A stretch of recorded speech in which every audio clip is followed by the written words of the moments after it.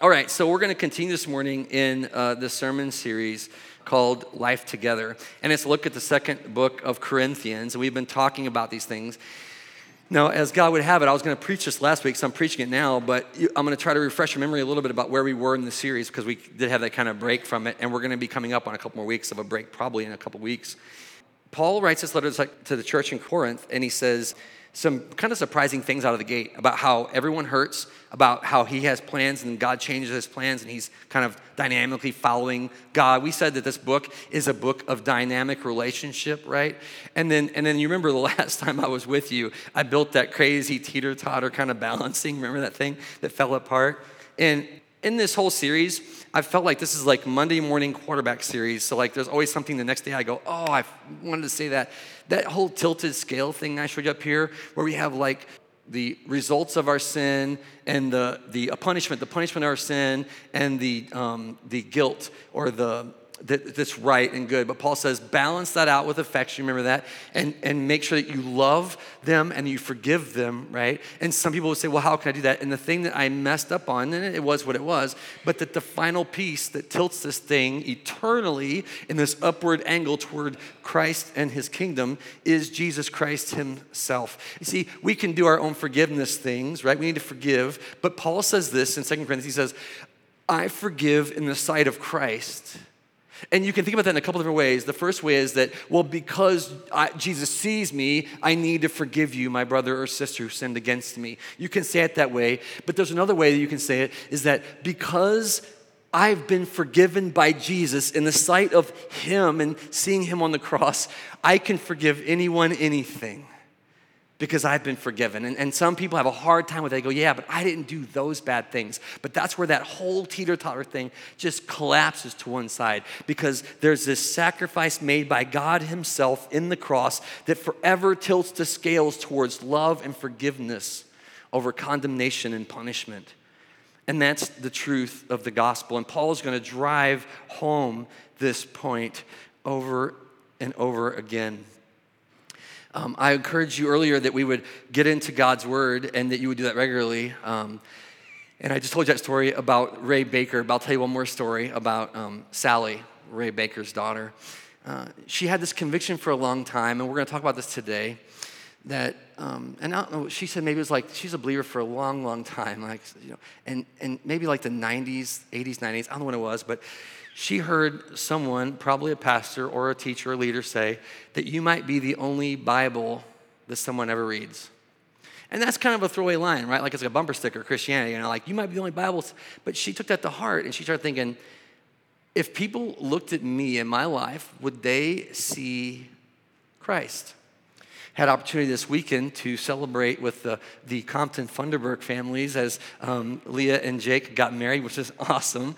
And one of the things that I was able to share in that was what Leah's grandpa Ron said at Lindsay's wedding. He said, I believe you have a couple more, Pastor. And he was seeing the future of his granddaughters who were going to be married. Why would I mention this? Because Ron, and I call him Brother Ron, I only met him a handful of times, but he had the Spirit of Christ. There was no competition. I mean, they were his grandkids, and I'm sure he would have loved, and they wanted to be part of the service. And yet he saw the day coming that this hope would be fulfilled. See, the things that Ron and Sally had in common is that they read like Jesus. They read like Jesus. And I'm not saying they're perfect, and neither are we. But today we're going to hear from the Word how we might be the very letters from Christ. It's a radical concept, and Paul shares it. So we're going to do one more time. We're going to pray that God would give us wisdom, and then we'll get right into God's Word in 2 Corinthians 3. Pray with me. Father God, we thank you for the day. We thank you now for a chance to open your Word afresh, anew, maybe for the first time in a while, maybe for the first time today. That we would learn from you. We ask that you would be our teacher, that you would condescend to teach us in our humanity, that we might have open minds and open hearts, and we might be changed because of your word and what you have for us. As much as we're able, Lord, we lay ourselves open at your feet, and we ask you to teach us. Would you be our teacher? And we will learn, and then would you help us to live out the things that we learn in our own lives? We pray you would do this work in Jesus' name. Amen. So go ahead and turn with me to 2 Corinthians chapter 3, if you would. And this just happens to be where it broke this time around, and we're going to pick up. And I'm going to back up. I love to do this, back up one verse into chapter 2, just so we can kind of pick up the context, and we're going to read forward. Paul says this, verse 17 of chapter 2. Unlike so many, we do not peddle the word of God for profit. On the contrary, in Christ, we speak before God with sincerity, like men sent from God. I wanted to say that to you because already you're getting this idea of apostolos, being sent, being sent, and that's going to come in this idea of being letters. Listen to verse 1. Are we beginning to commend ourselves again? Or do we need, like some people, letters of recommendation to you or from you? You yourselves are our letter, written on our hearts, known and read by everyone. You show that you are a letter from Christ, the result of our ministry, written not with ink, but with the Spirit of the living God, not on tablets of stone, but on tablets of human hearts. Such confidence as this is ours through Christ before God. Not that we are competent in ourselves to claim anything for ourselves, but our competence comes, here it is again, from God. He has made us competent as ministers, as servants of a new promise, new covenant, not of the letter, but of the Spirit. For the letter kills, but the Spirit brings life. I don't know how many of y'all have been around church world for a while, and have you ever heard of a letter of commendation or a letter of membership? There's this interesting history, and you can see it here. Paul says in verse 1, are we beginning to recommend, advance ourselves again? Or do we need, like some people do, letters of recommendation to you or from you? And so there was this idea that if you were a member in good standing at a church, and by the way, sidebar, Family Bible does not have membership. We can talk about that sometime. But they would write a letter on here about what they knew about your faith life, and they would have you take this letter to your new church. And this practice is still fresh enough, some churches still do it today, that they will or will not extend the right hand of fellowship, they will or not invite you into the congregation based on a letter of recommendation of your faith, right? And I have a couple funny stories about that, but this is something I had never heard of in my life. And so in my own faith journey, whenever I started attending a Protestant church, as an American Baptist church here in Highland, First Baptist, I was going there for a year, and I was an atheist.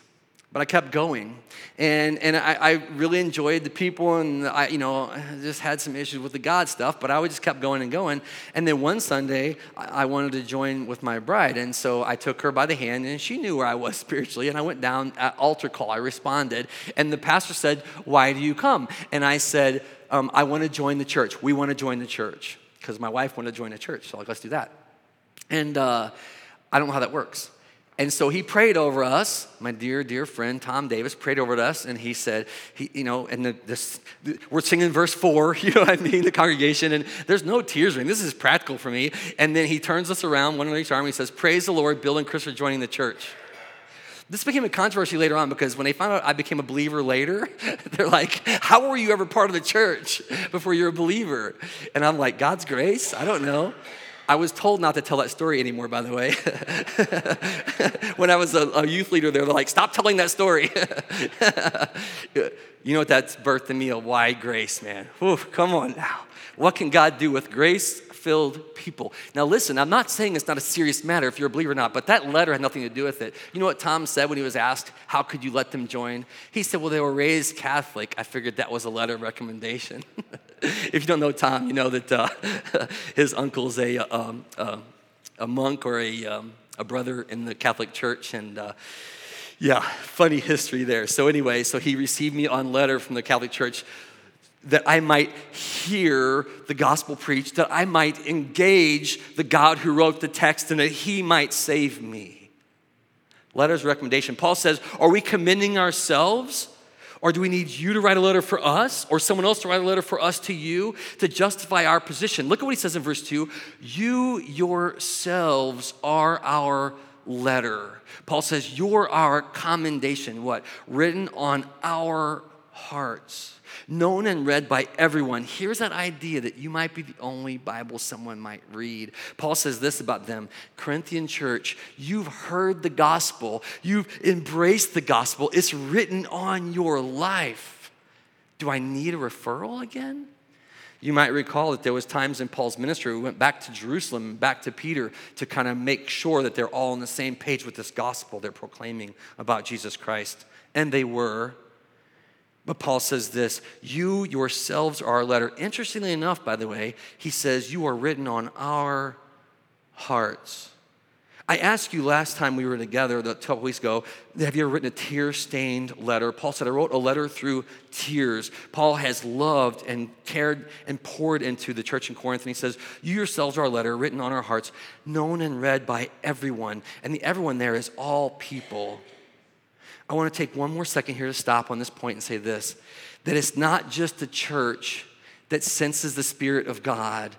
I got into a little bit of a side note study this week about wolves among sheep, in the Bible and stuff like that. But there's something that we ought to have in discernment together, that we can determine what's of God and what is not. And we ought to be fleshing that out on a regular basis, lest we be deceived or lest we be self-deceived. And so Paul says, this letter's written in your heart, but here's what I want you to say. Here, read by everyone. He doesn't say read by the church, read by the brothers, read by the apostles, read by the disciples. No, he says read by the world. The word here in the Greek is anthropon. Everybody reads the book of your life. Everyone, listen, reads the letter of your heart. And that's what he's saying.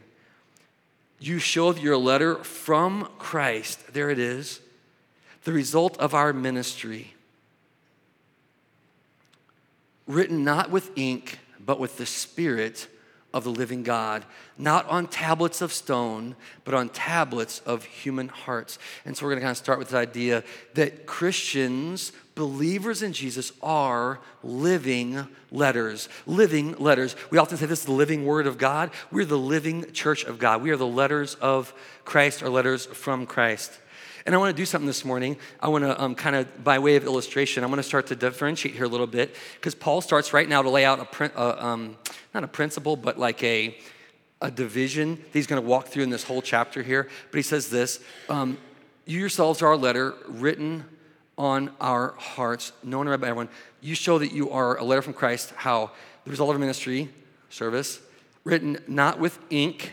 So you have one kind of letter that's written with ink, right?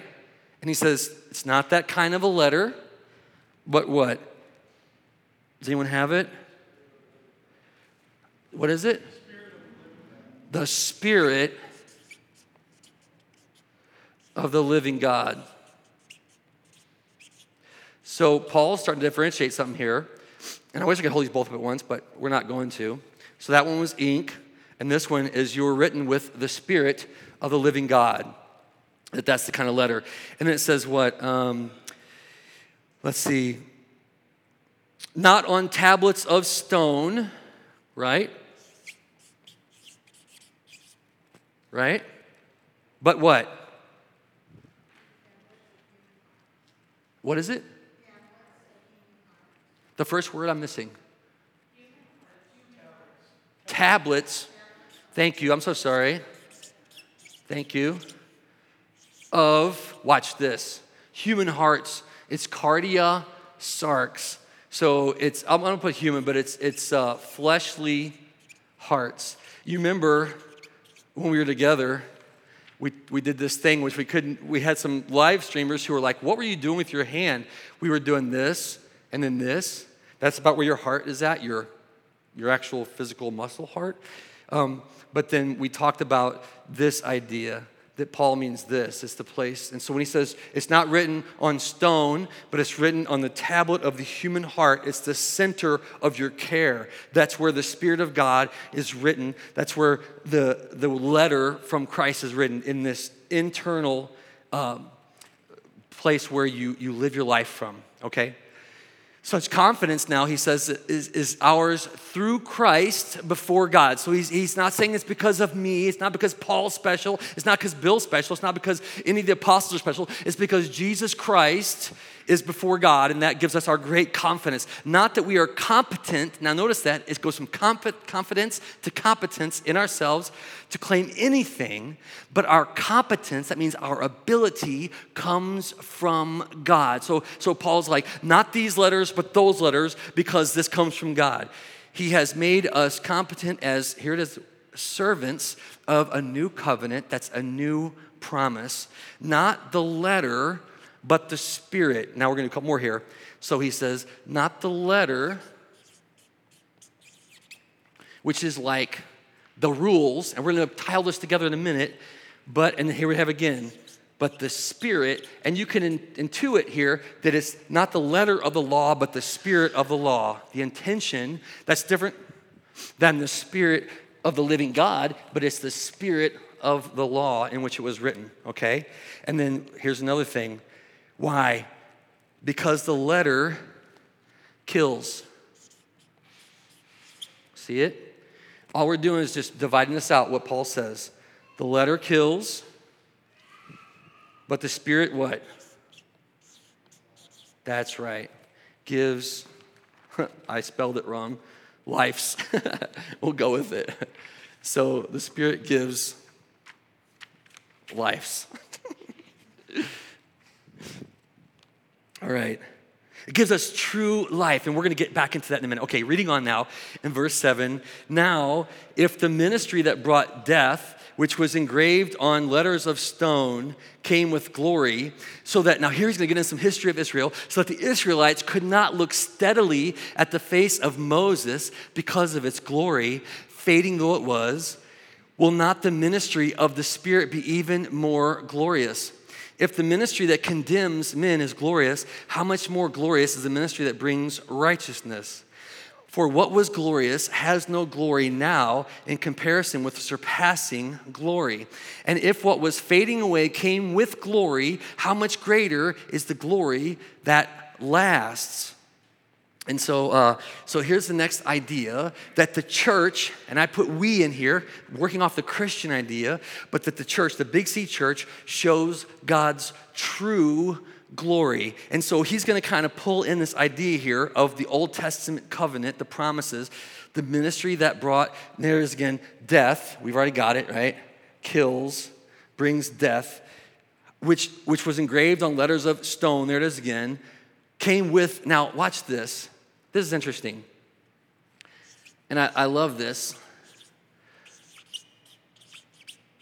So this one, and I'm going to go ahead and put, because it says kills, but I think it's also important that we recognize that old promise, the old promise came with death, right?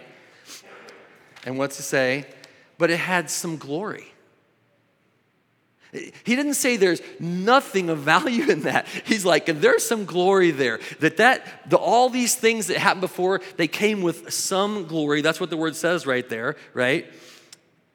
Engraved in letters of stone, came with glory. I put some in there, but I'm going to show you why. So that the Israelites could not look steadily on the face of Moses because of its glory, of his face's glory. We're going to unpack that, fading though it was. Will not the ministry of the Spirit be even more glorious? There's a word, and I'm trying to remember where it was at in here. It was, watch this. By the way, if you think about if the old one brings death, what would the new one bring? Just intuitively, that's right. Lives, absolutely, yeah. And then it says this, but there's new one is surpassing glory. Paul's going to say something. He's going to say, there's this Old Testament, Old Covenant promise that you know well and that people have been religiously following for years and years, and it brings these broken things, but some glory. But he says there's this new covenant that we serve, and it brings surpassing glory. And so there's a way of saying that the church of God, that the gospel that we proclaim, that Paul proclaimed here to the Corinthians, brings surpassing glory to God. And we're going to talk about why that is. So we have then the surpassing glory. What else can we see in here? Well, let's just take a minute and talk about the face of Moses, okay?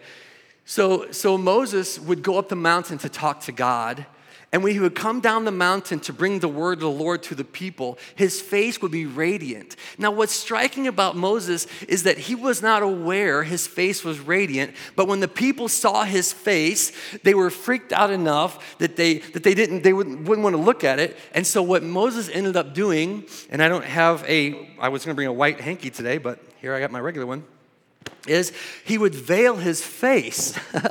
he would veil his face. And I'm thinking, now wait a minute, if I'm Moses come down the mountain and I've just talked to the Lord, I'm gonna let people see the glory. You know what I mean? Like, just look at it. You know, if they told me, Bill, your face looks awfully weird, I'd be like, it's because I've been with the Lord. You know what I mean?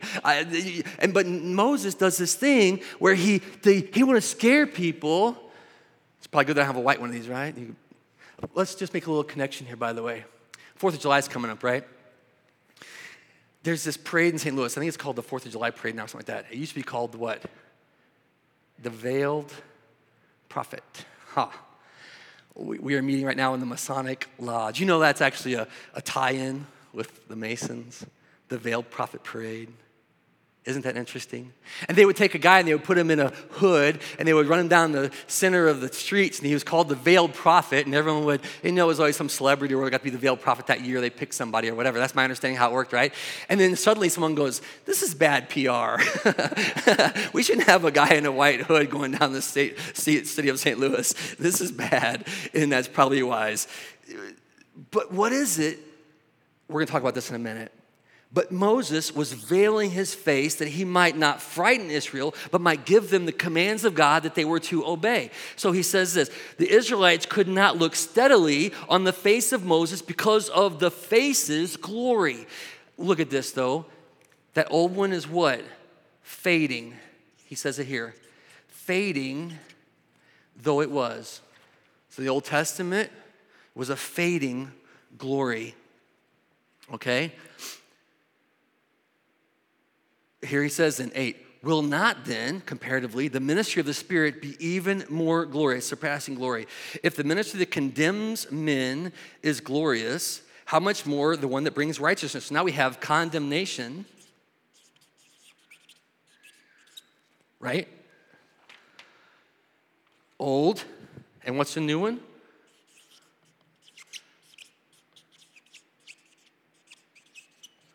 True righteousness.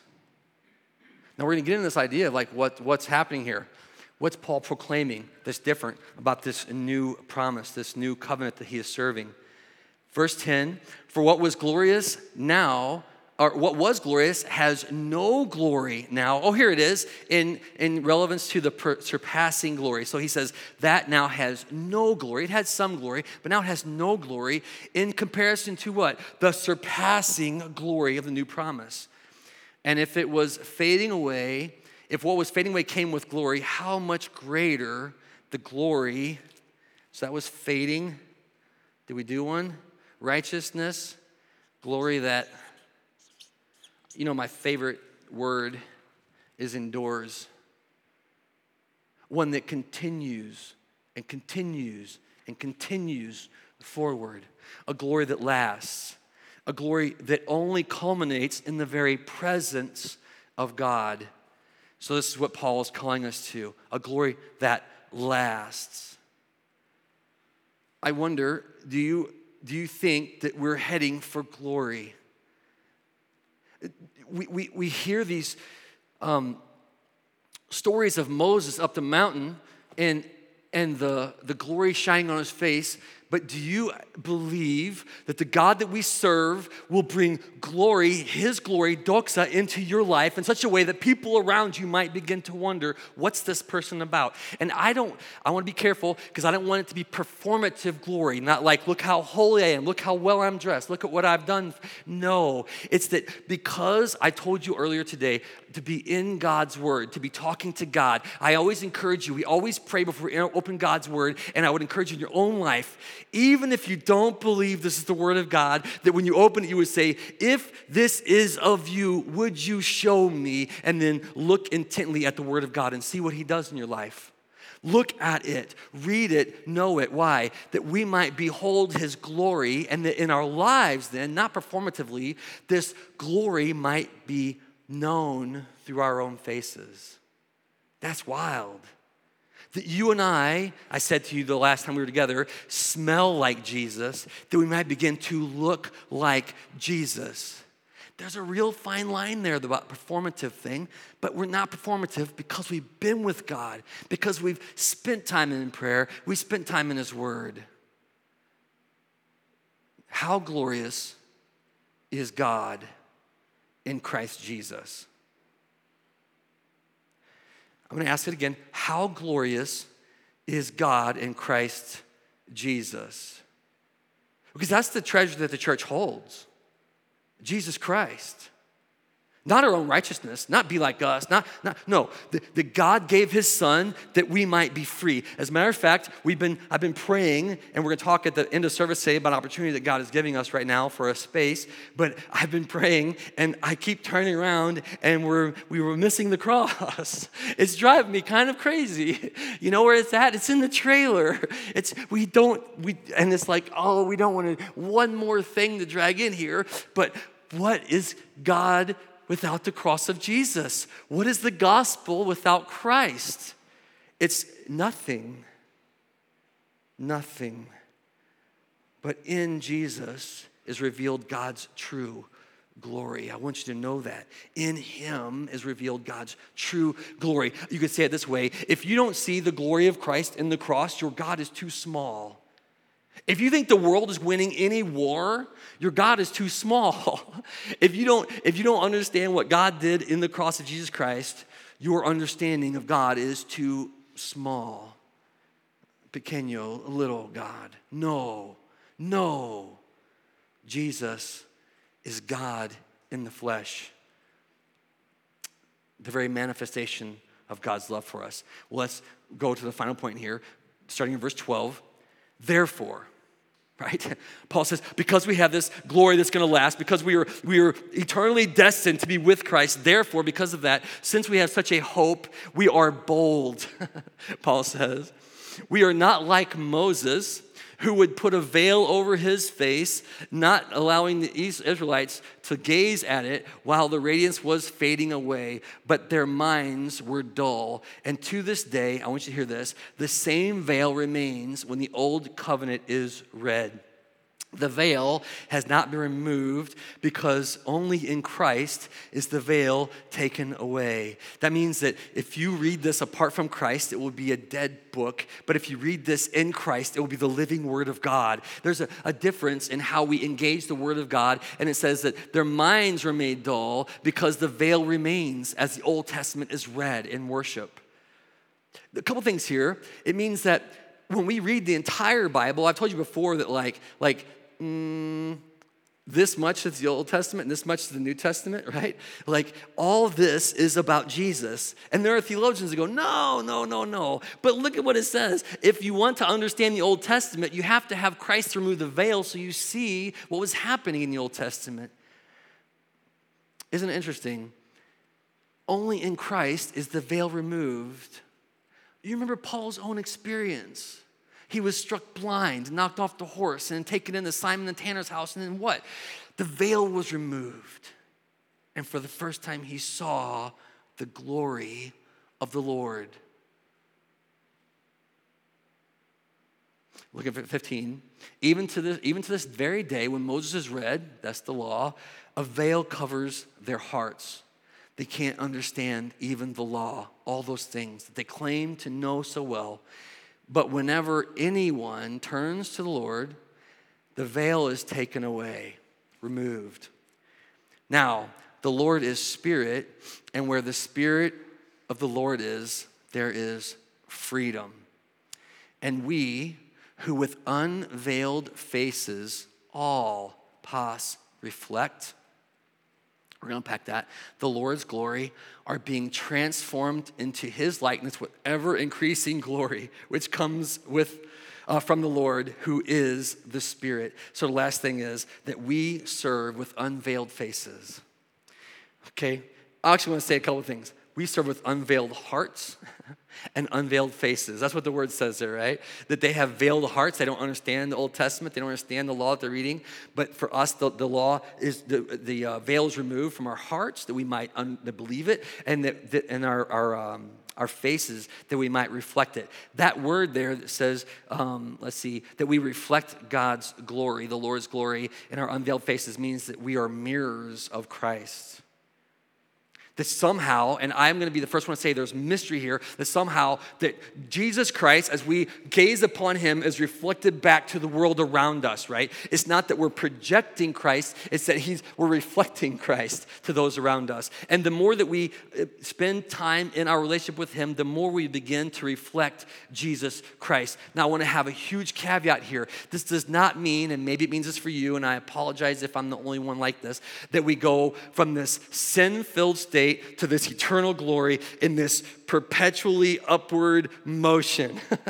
I don't know, maybe that's your experience of Christ. You come to Christ and you're just getting better every day. But my own life has been more like the stock market.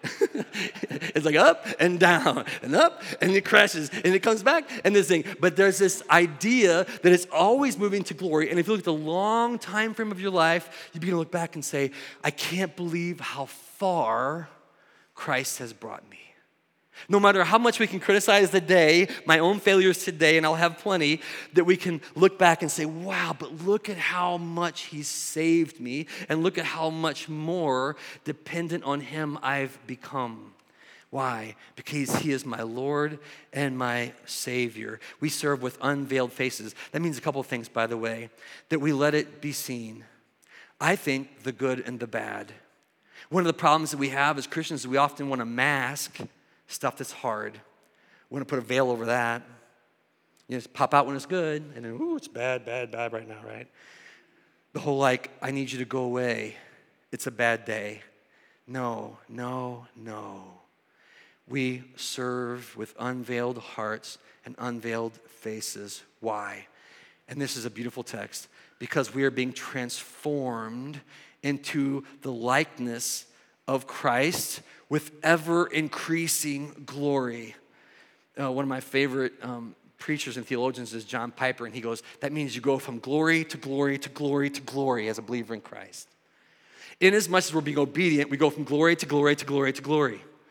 That's how it ought to work in our lives. And it doesn't always work that way, but that's how it ought to work in the ought sense of the idea. And therefore, we are being transformed in this kind of multitudinous glory of Christ. What?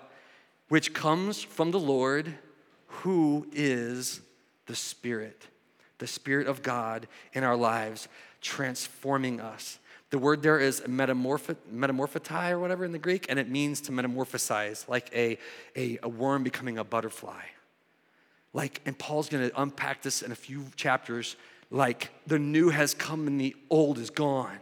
From glory to glory, having been unveiled when we saw Jesus. That's the first look behind the curtain, is seeing Jesus. So I wonder today, do you understand what Christianity is about? Do you think it's about performing? Do you think it's about being better? Or do you think it's about this enduring relationship with Christ, where you and I will need him more tomorrow than today, and will reflect him more tomorrow than today in as much as we need him? Have you turned? The word says what? They will turn and see him.